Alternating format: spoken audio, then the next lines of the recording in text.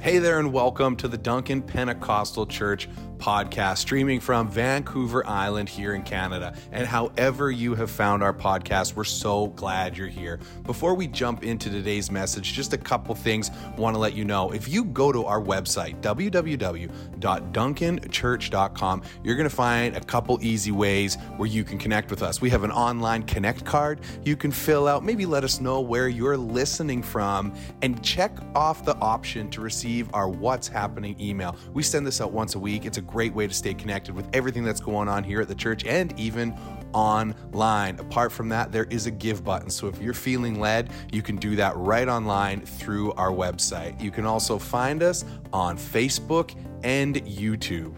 We are so glad you're tuning in, and we are believing that God's going to do something special in you through today's message. Enjoy.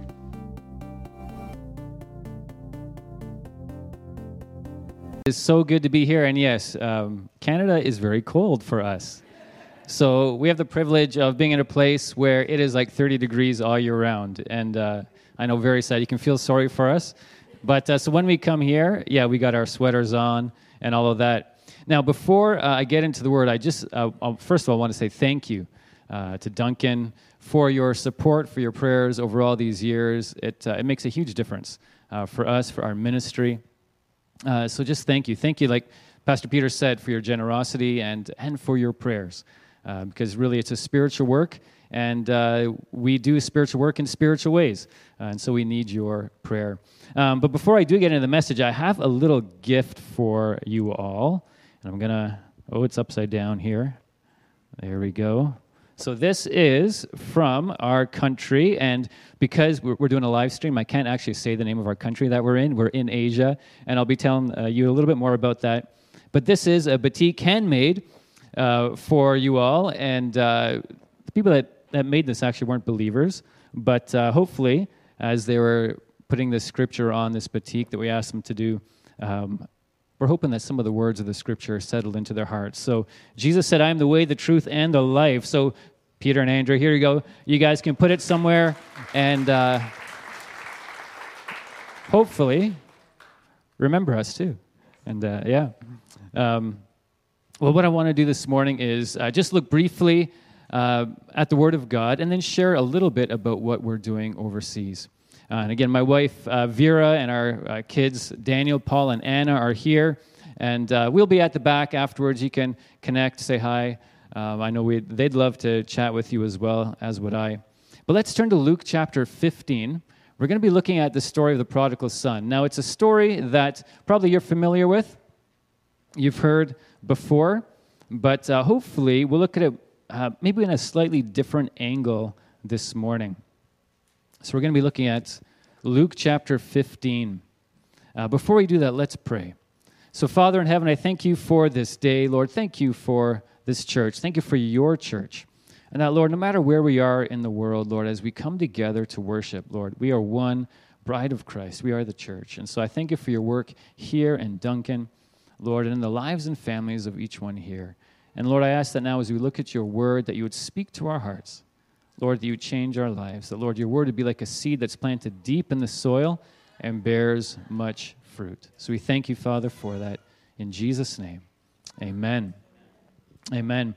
So I'm going to just jump right in. Luke chapter 15. What I'm going to do is read the first couple of verses and then jump down to the story of the prodigal son. So verse 1 and 2 of Luke 15 says, Now the tax collectors and sinners were all gathering around to hear him, that is Jesus. But the Pharisees and the teachers of the law muttered, This man welcomes sinners and eats with them.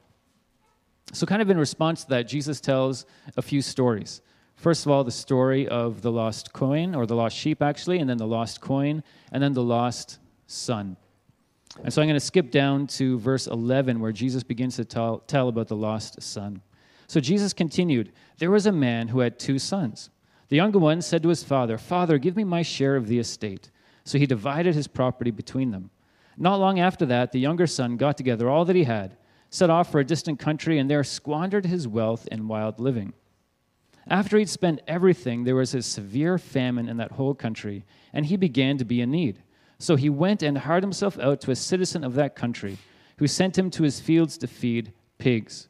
He longed to fill his stomach with the pods that the pigs were eating, but no one gave him anything. Excuse me for a second. So here's the situation.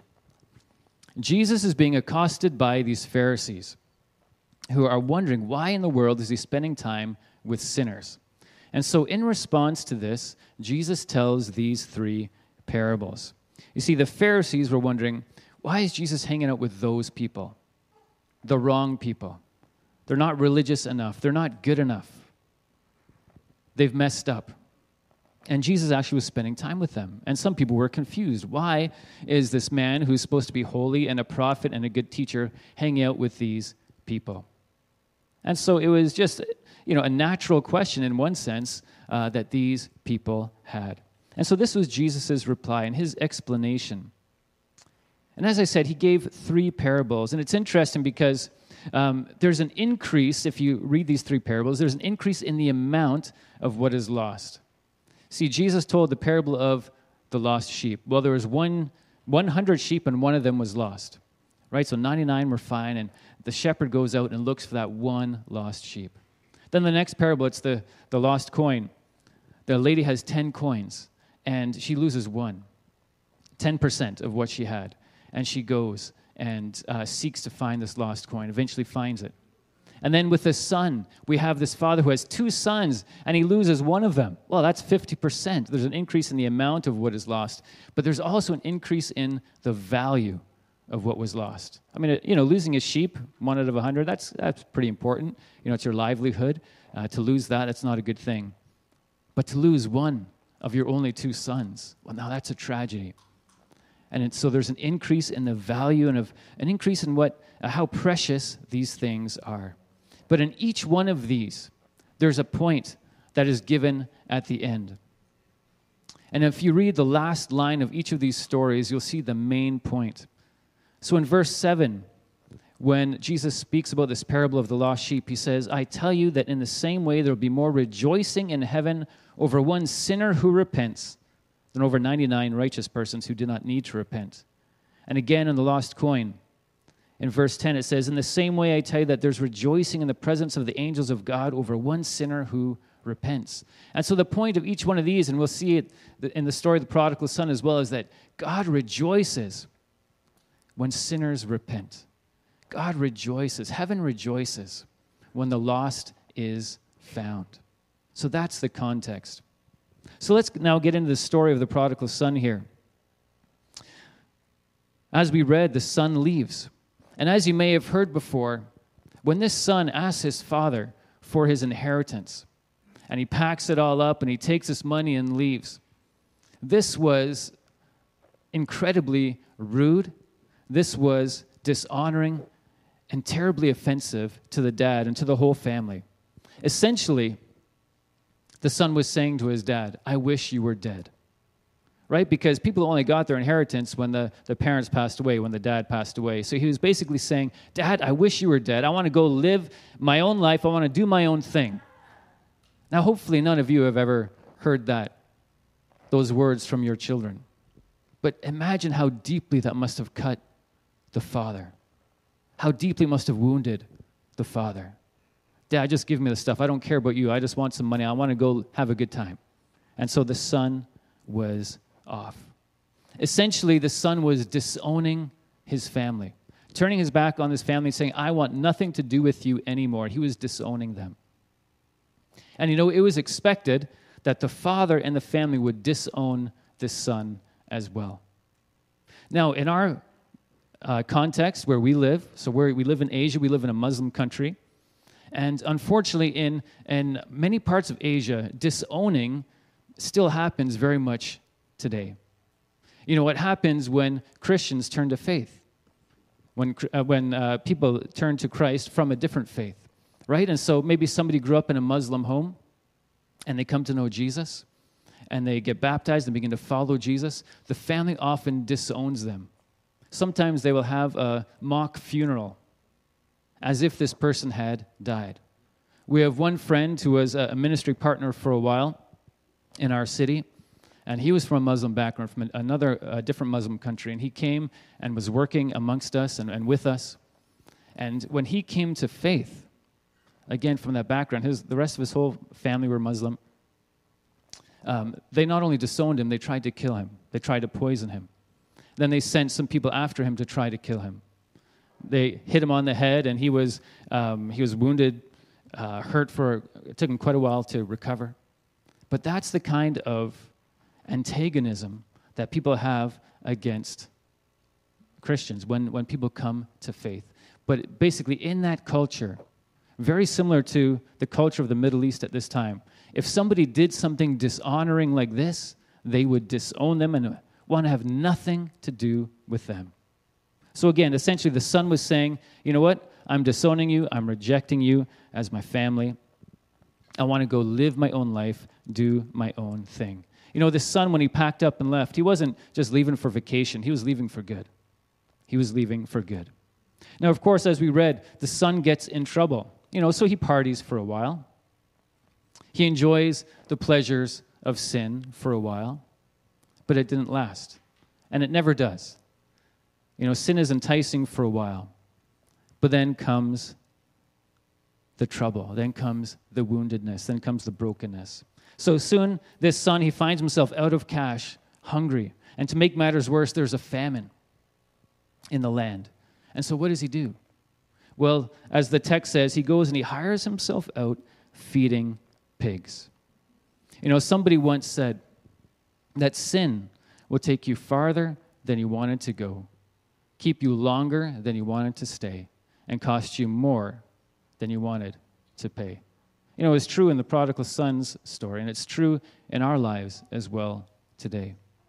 You know, that's the consequence. That's the effect of sin. It looks enticing for a while, but then what looked like fun suddenly becomes chains around us and bondage that breaks us.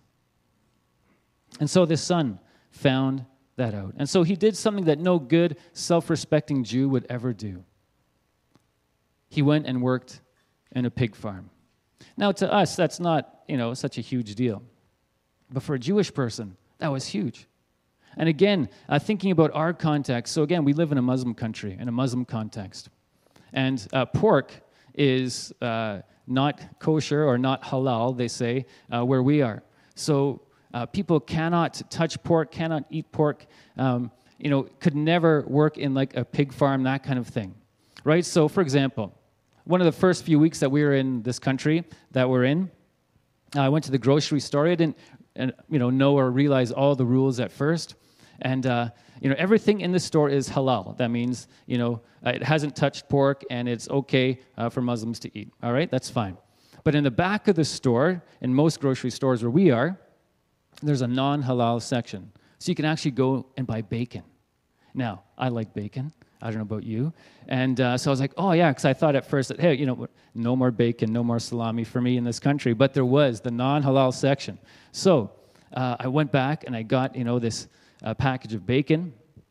And again, I didn't realize all the rules. What you're supposed to do is pay for it back there. They have a cashier separately in the non-halal section, and somebody who's not Muslim is there, and they will actually bring it through for you, and they'll package it up, and they'll put it in a separate bag and tape it so that the porkness does not, come out of that bag, all right? So that's what they do, but I didn't realize that. So I took this package of bacon, went to the front, and I had this nice Muslim lady who was kind of, ringing in all the stuff that I was buying, and when it got to the bacon there sitting on the conveyor belt, she kind of looked shocked. And she looked at me, and she looked at the package of bacon. And then she looked at me and looked at the package of bacon. And she wouldn't touch it. And so she said, pick it up. And so I picked it up. And she got the little scanner, hand scanner, kind of found the barcode, and kind of from a safe distance zapped it, and kind of rang it through like that. And so I realized that, what? I can't do this. I have to be very careful to always purchase it in the non-halal section. So this dear lady, she was gracious and nice and all, but, she was so worried that if she even touched the package, that some of maybe the pork grease or something would get in her fingers, maybe then she would accidentally touch her lips and maybe ingest it, and then she'd be unclean, right? So they're very strict. You can't go near anything to do with pork or pig or whatever it might be like that. And so it was very similar to the Jewish culture of Jesus' day. And so for this son to go work in this, pig farm, that was unthinkable. He was stooping down to be like the lowest of the low. He was breaking all the rules. But then the story continues. So we're going to read now from verse 17 to verse 24.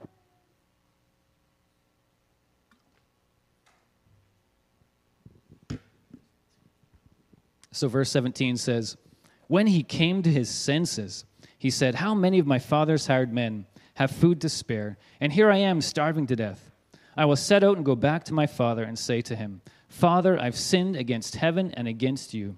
I'm no longer worthy to be called your son. Make me like one of your hired men.' So he got up and went to his father. But while he was still a long way off, his father saw him and was filled with compassion for him. He ran to his son, threw his arms around him, and kissed him. The son said to him, 'Father, I've sinned against heaven and against you. I'm no longer worthy to be called your son.' But the father said to his servants, 'Quick, bring the best robe and put it on him. Put a ring on his finger and sandals on his feet. Bring the fattened calf and kill it. Let's have a feast and celebrate, for the son of mine was dead and is alive again. He was lost and is found.' So they began to celebrate." So the son comes to his senses. He realizes, that it's better in the father's house than here in the pig pen. So he packs up his things and he heads home. It's interesting. He didn't actually return to the father out of love for his father. He returned to the father out of love for his own stomach. He was hungry.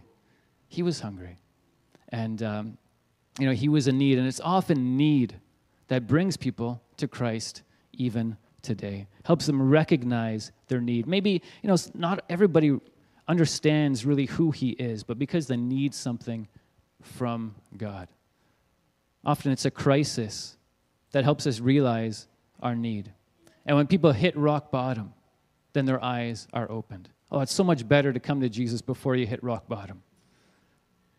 But for this boy, in this story, it was hitting rock bottom that helped him to realize his need. So all the same, he repents. He humbles himself. He actually recognizes that he's hurt others. He's hurt his father. He's hurt God. He says, "I've sinned against heaven and against you." He realizes he's not worthy to be in the family. He's worthy of judgment. He recognizes that. So he turns around and he heads the other way. And this is a good description of repentance, because that's what repentance is. It's a recognition of your own sin and a turning, a change of mind and a change of heart that makes you turn direction to return to God. It's more than just believing in God. The Bible, as we go through and you read about the message of the gospel, it's not just believe. Everybody believes in God, or not everybody, but many people, they believe in God. Many people believe in Jesus. But that's not what the Bible puts forward. It doesn't just say believe. It says repent and believe. And repentance is a recognition that we've gone the wrong way. It's a recognition that, we've messed things up. And we need to turn around, leave that behind, and go back to the Father. So it's more than just come to Jesus and everything will be better. It's admit you've gone the wrong way and return. Essentially, it's just as he had disowned his family, now he needed to disown his sin, disown his selfishness to return to the Father. And so the son makes that long journey home. And as he's walking, he's replaying what he's going to be saying to his father. And he's expecting that the father and the family had already disowned him. He wasn't expecting a warm welcome. He was expecting rejection. And so here's the amazing thing, is that the father had not disowned him. The father had not rejected him. The son, his greatest hope was to be a slave, and yet the father welcomed him back as a son. What a surprise. And especially for Jesus' hearers, when he was telling the story, that would have been a shock and a surprise to him, that the father welcomed him home with open arms. But the son needed to get rid of the things of the past, and so the father gives him a new robe to replace his old, stinky, tattered robe. He gives him a ring to show him that he's back in the family again. And he gives them new shoes. Because, hey, who wants shoes with, pig stuff on it in your home? And so he got rid of the old stuff. This speaks of a transformation that happened in the Son's life.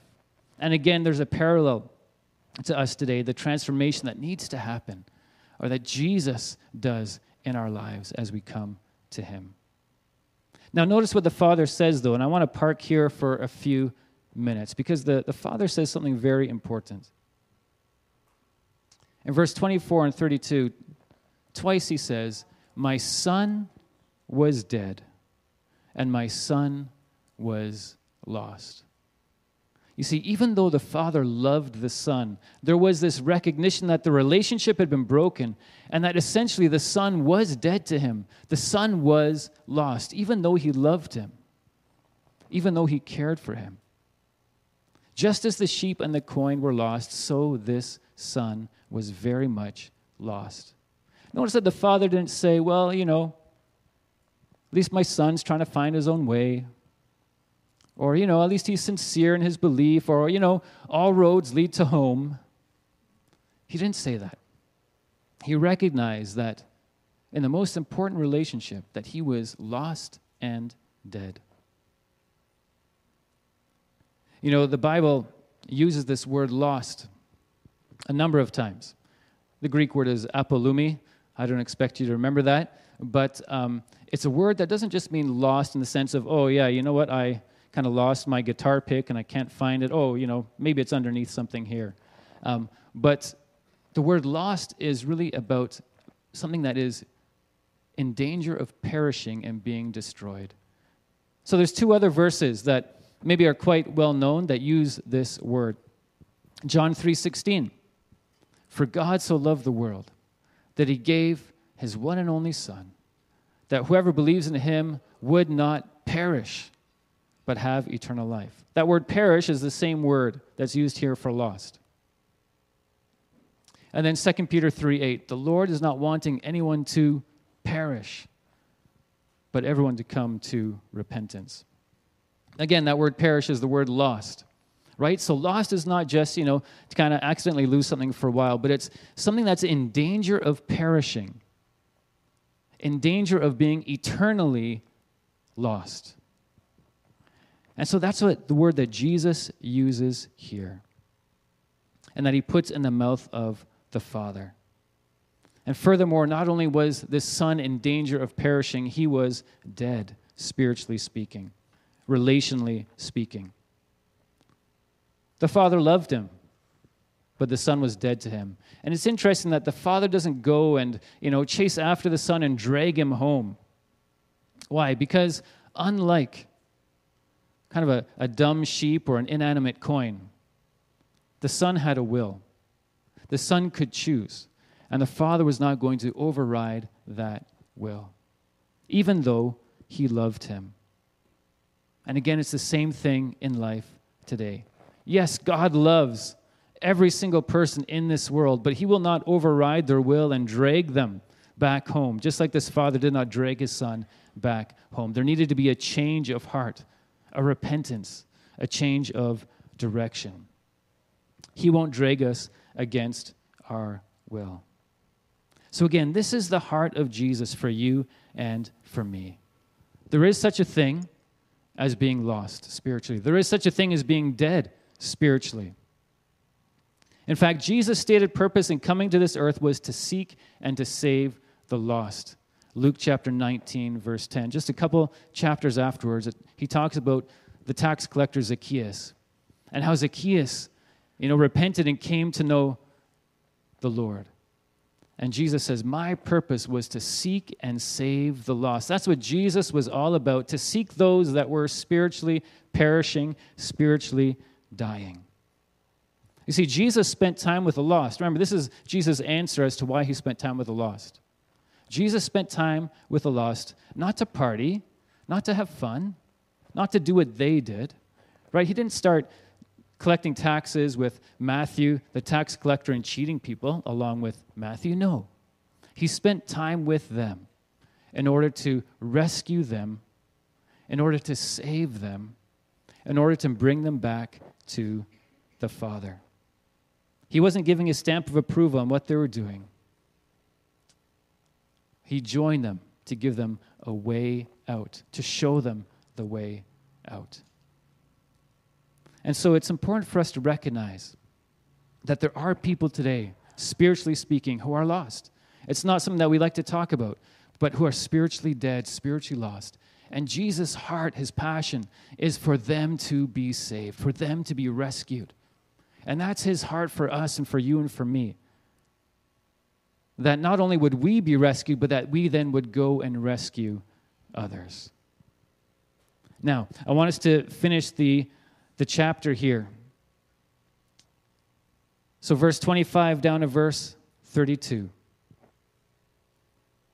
It says, "Meanwhile, the older son was in the field. When he came near the house, he heard music and dancing. So he called one of the servants and asked him what was going on.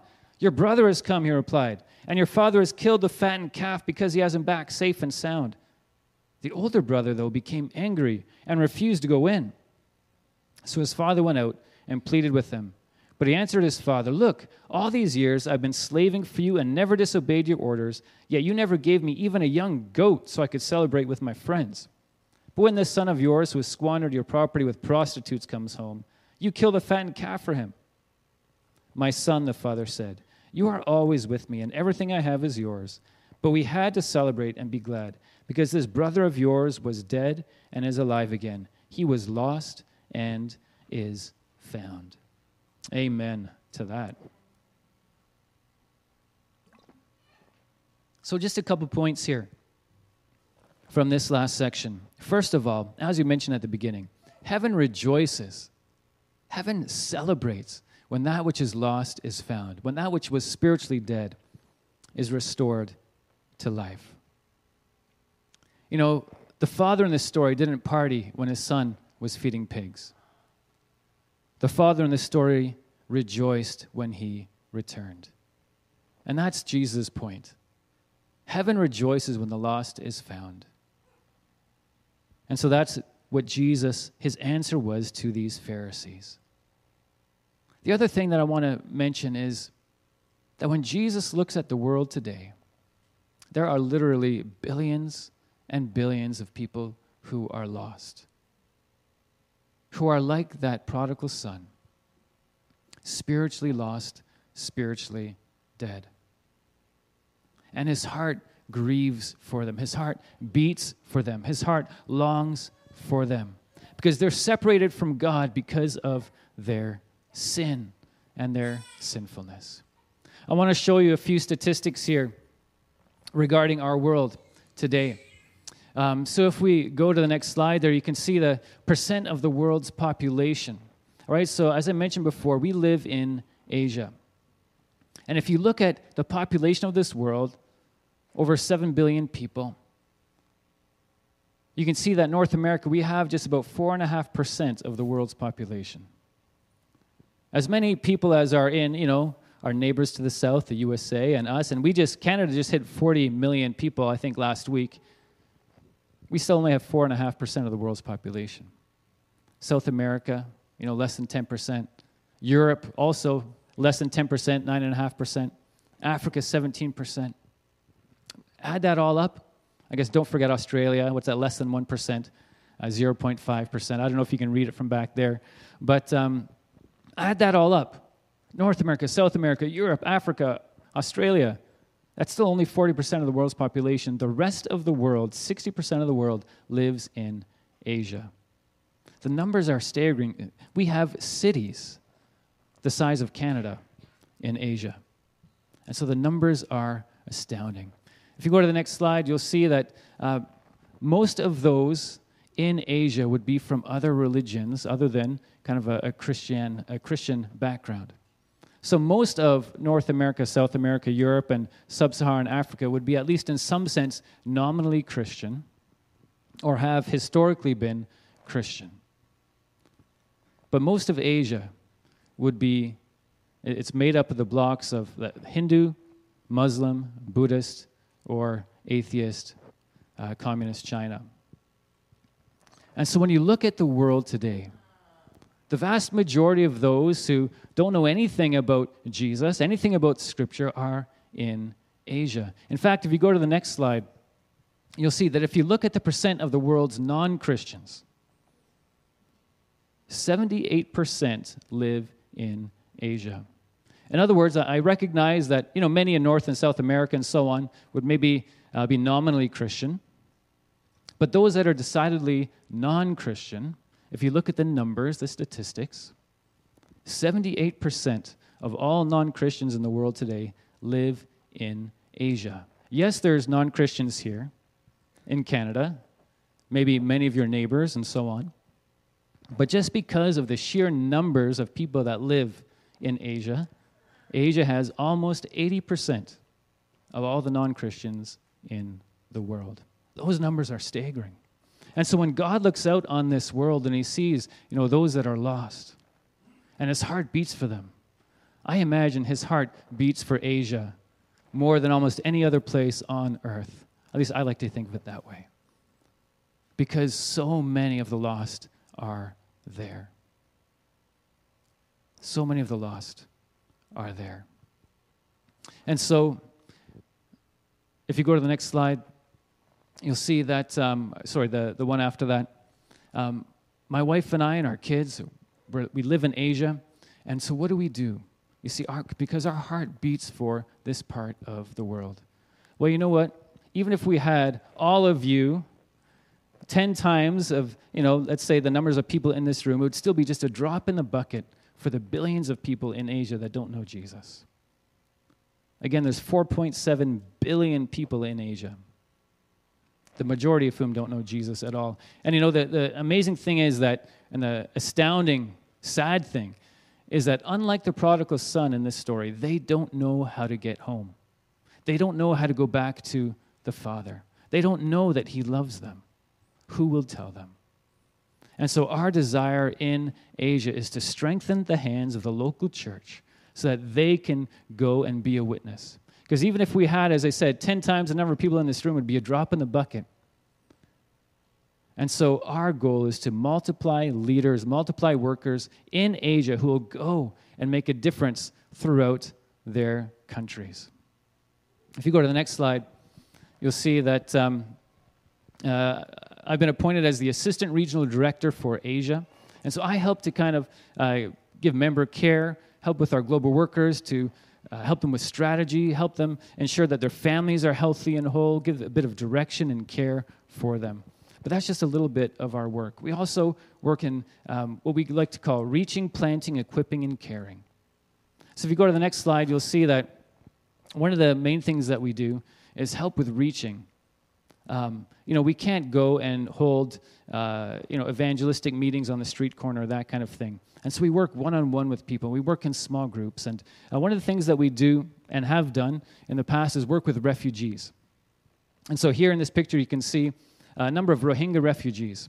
If you know anything about the Rohingya people, they originally came from Myanmar. They were pushed out. Many of them, over 1 million now in camps in Bangladesh. Terrible situation there. And many of them are trafficked to other countries, other neighboring countries, and tens of thousands have come to our country.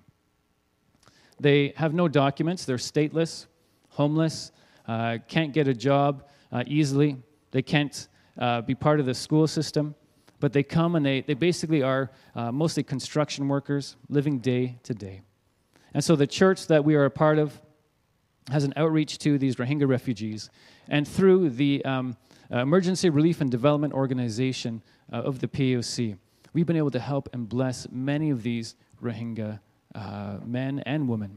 If you go to the next slide, you'll see that through COVID, it was a terrible, difficult time for these Rohingya refugees. So again, they're mostly working construction. They get paid on a daily basis. And throughout COVID, everything was shut down. Basically, for a couple of years, they had no job.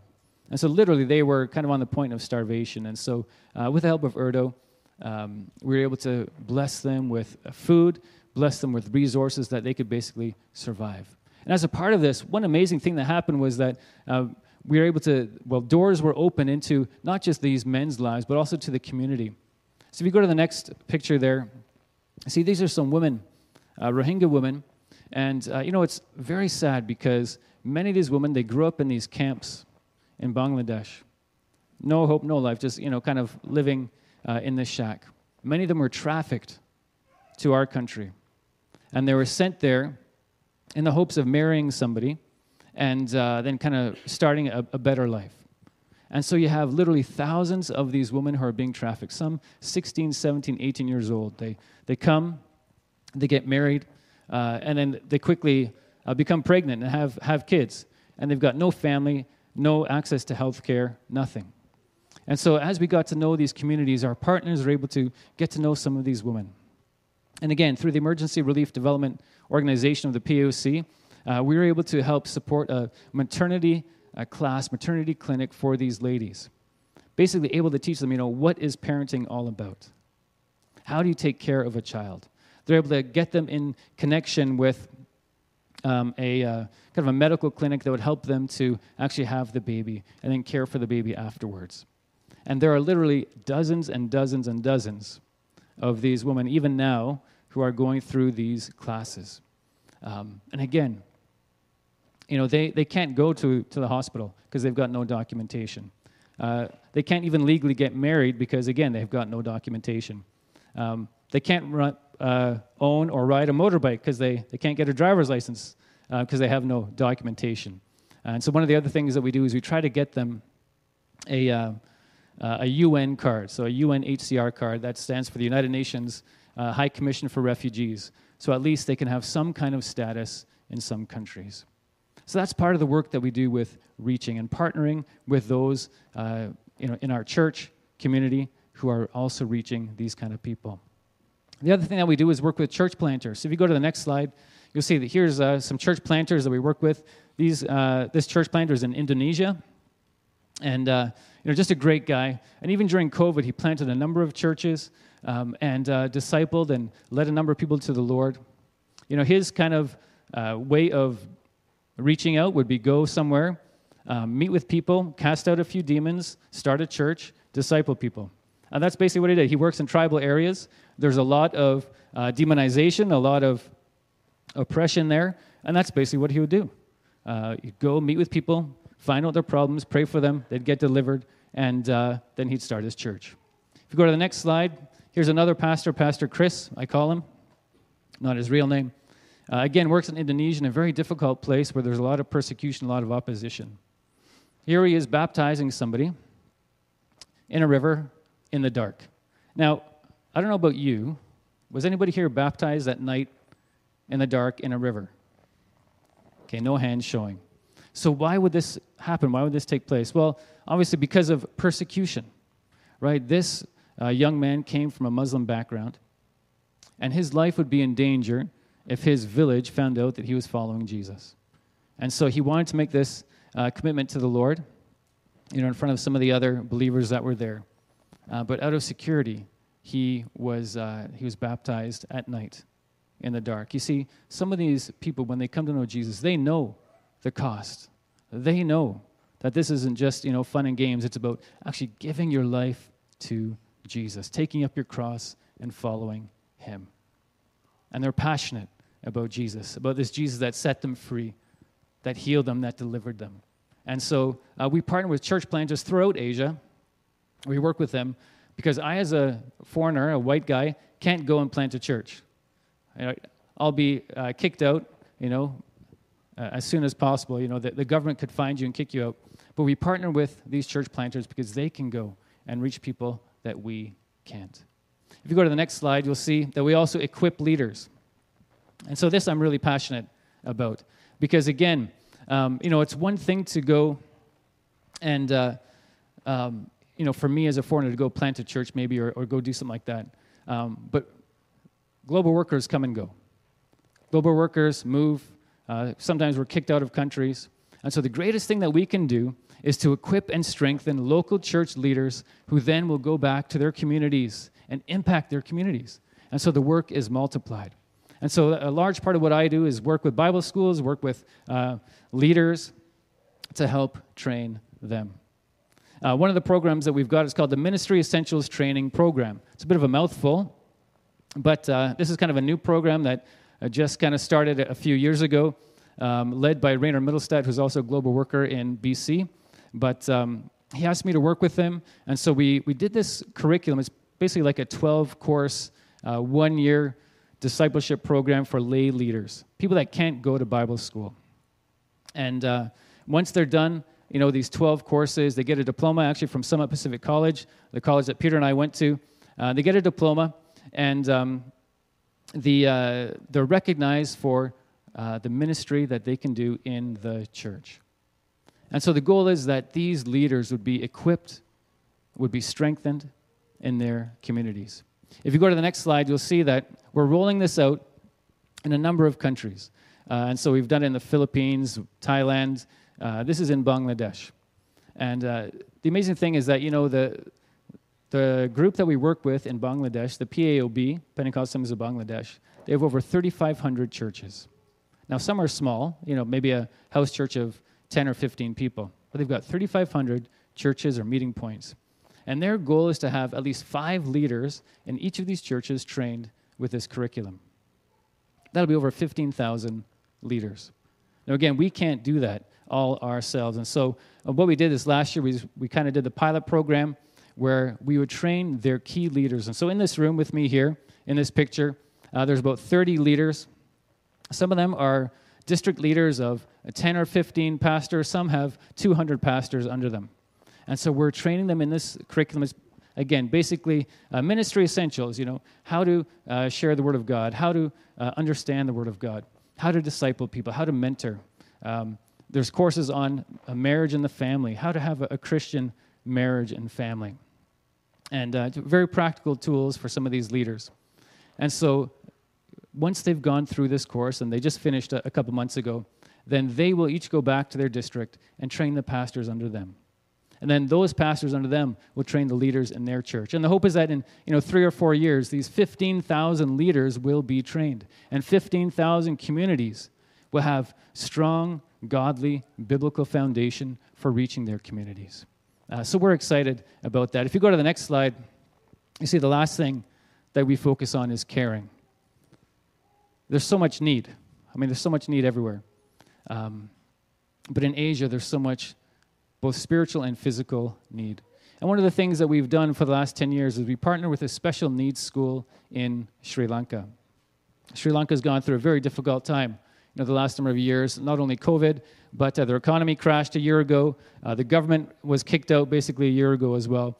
And, just a very, very difficult situation there. But there's this Christian lady that cares for these special needs children. She started this home about 15 years ago.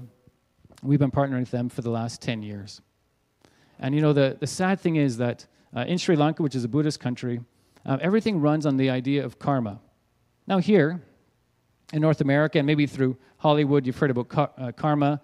It's kind of I've seen it in coffee shops here, kind of a karma cup that you can put tips in and that kind of thing. An interesting idea that, if you do something good, well, good will come back to you. But the reality is that in a Buddhist country where everything runs on karma, the reality is that everything has happened because of something that you've done in your past life. And so a child with special needs that is born, their belief is that they did something bad in their past life, or their parents did something bad in their past life, and that's why they were born with those needs. That's a very negative, terrible way of viewing life. But that's the reality that these children face. And so there's great stigma, there's great shame attached to these families. And so this Christian lady said, no, I want to do something for these kids. They're not a product of, their past life. God loves them. God cares for them. I care for them. And so she started this home. And so we work with them to help. We bring in physiotherapists, speech therapists. We basically just renovated their whole school this last year. And so that's just a joy for us to work with these children. I was just there last month, and they're doing amazing. If you go to the next slide, you'll see that was Leon. It was on Mother's Day. He was making something for his mom. And just a joy to be with these kids and see how they've grown, see how they've changed over the years. And that they're able now to hear about a God that loves them, a God that cares for them, a God that created them with a purpose and with a plan. So that's just a very brief, very quick kind of overview of some of the things that we do with reaching, planting, equipping, and caring so that we can strengthen the local church, so that the local church in Asia can then multiply into their villages and communities with the light and love and hope of Jesus. So as we close, I want to just mention a couple things. First of all, I just want to say thank you once again for your support, for your prayers, because your support has helped us to do this. Your support has helped us to plant the churches. Your support has helped us to reach refugees. Your support has helped us to equip leaders across Asia and to care for children like these special needs children. We can't do this without you. And so I just want to say a huge thank you to you. And I want to also say that if you want kind of more in-depth kind of stories and news, we've got a newsletter that we send out. You can sign up for it at the back. We have prayer cards. We'd love for you to take one and just pray for us. Pray for the Lord's strength. Pray for the Lord's anointing and protection as we live and minister there in Asia. So a final couple things. As we think about the message this morning, as we think about God's heart for the world. You know, there's lost everywhere, including in this town, including here in Duncan and on the island. There are people who are spiritually lost and dead. And God, He longs for them to come back home. But there's also this subtle point that Jesus makes. And I want us to think about that just for a moment. And that's the point of the older brother. The older brother who was not celebrating with the father. The older brother who was thinking more about himself than about the lost. He had this idea, what's in it for me? Come on, Dad, what's in it for me? Why are you so concerned about that lost son of yours out there who left us? That's his fault. He's getting what he deserved. What about me? Don't I deserve a happy life? This older son had a passion for his own comfort, not a passion for the lost. And you know, sometimes I can be like that, even as a global worker. I can be focused on myself. But I believe that Jesus' heart is for all of us to have a heart like Jesus, not like the older son. A heart that beats with a passion for the lost. It's not just wrapped up in our own comfort. Dad, how come I don't have a goat? Right? How come I don't have this good stuff? And the father says we had to. We had to celebrate because what was lost has been found. So I'd like us to pray. I'd like us to bow our heads. And just two quick questions. Maybe, first of all, you feel like you need a new passion for the lost. Maybe it's for the lost here in Canada or for the lost around the world. Maybe, like myself sometimes, you can be a little bit more like the older brother than like Jesus. Or maybe somebody here is away from the Father. Maybe you're more like the prodigal son. Well, I encourage you this morning. It's time to come back home. The Father's not disowned you. He's not rejected you. He'll welcome you with open arms.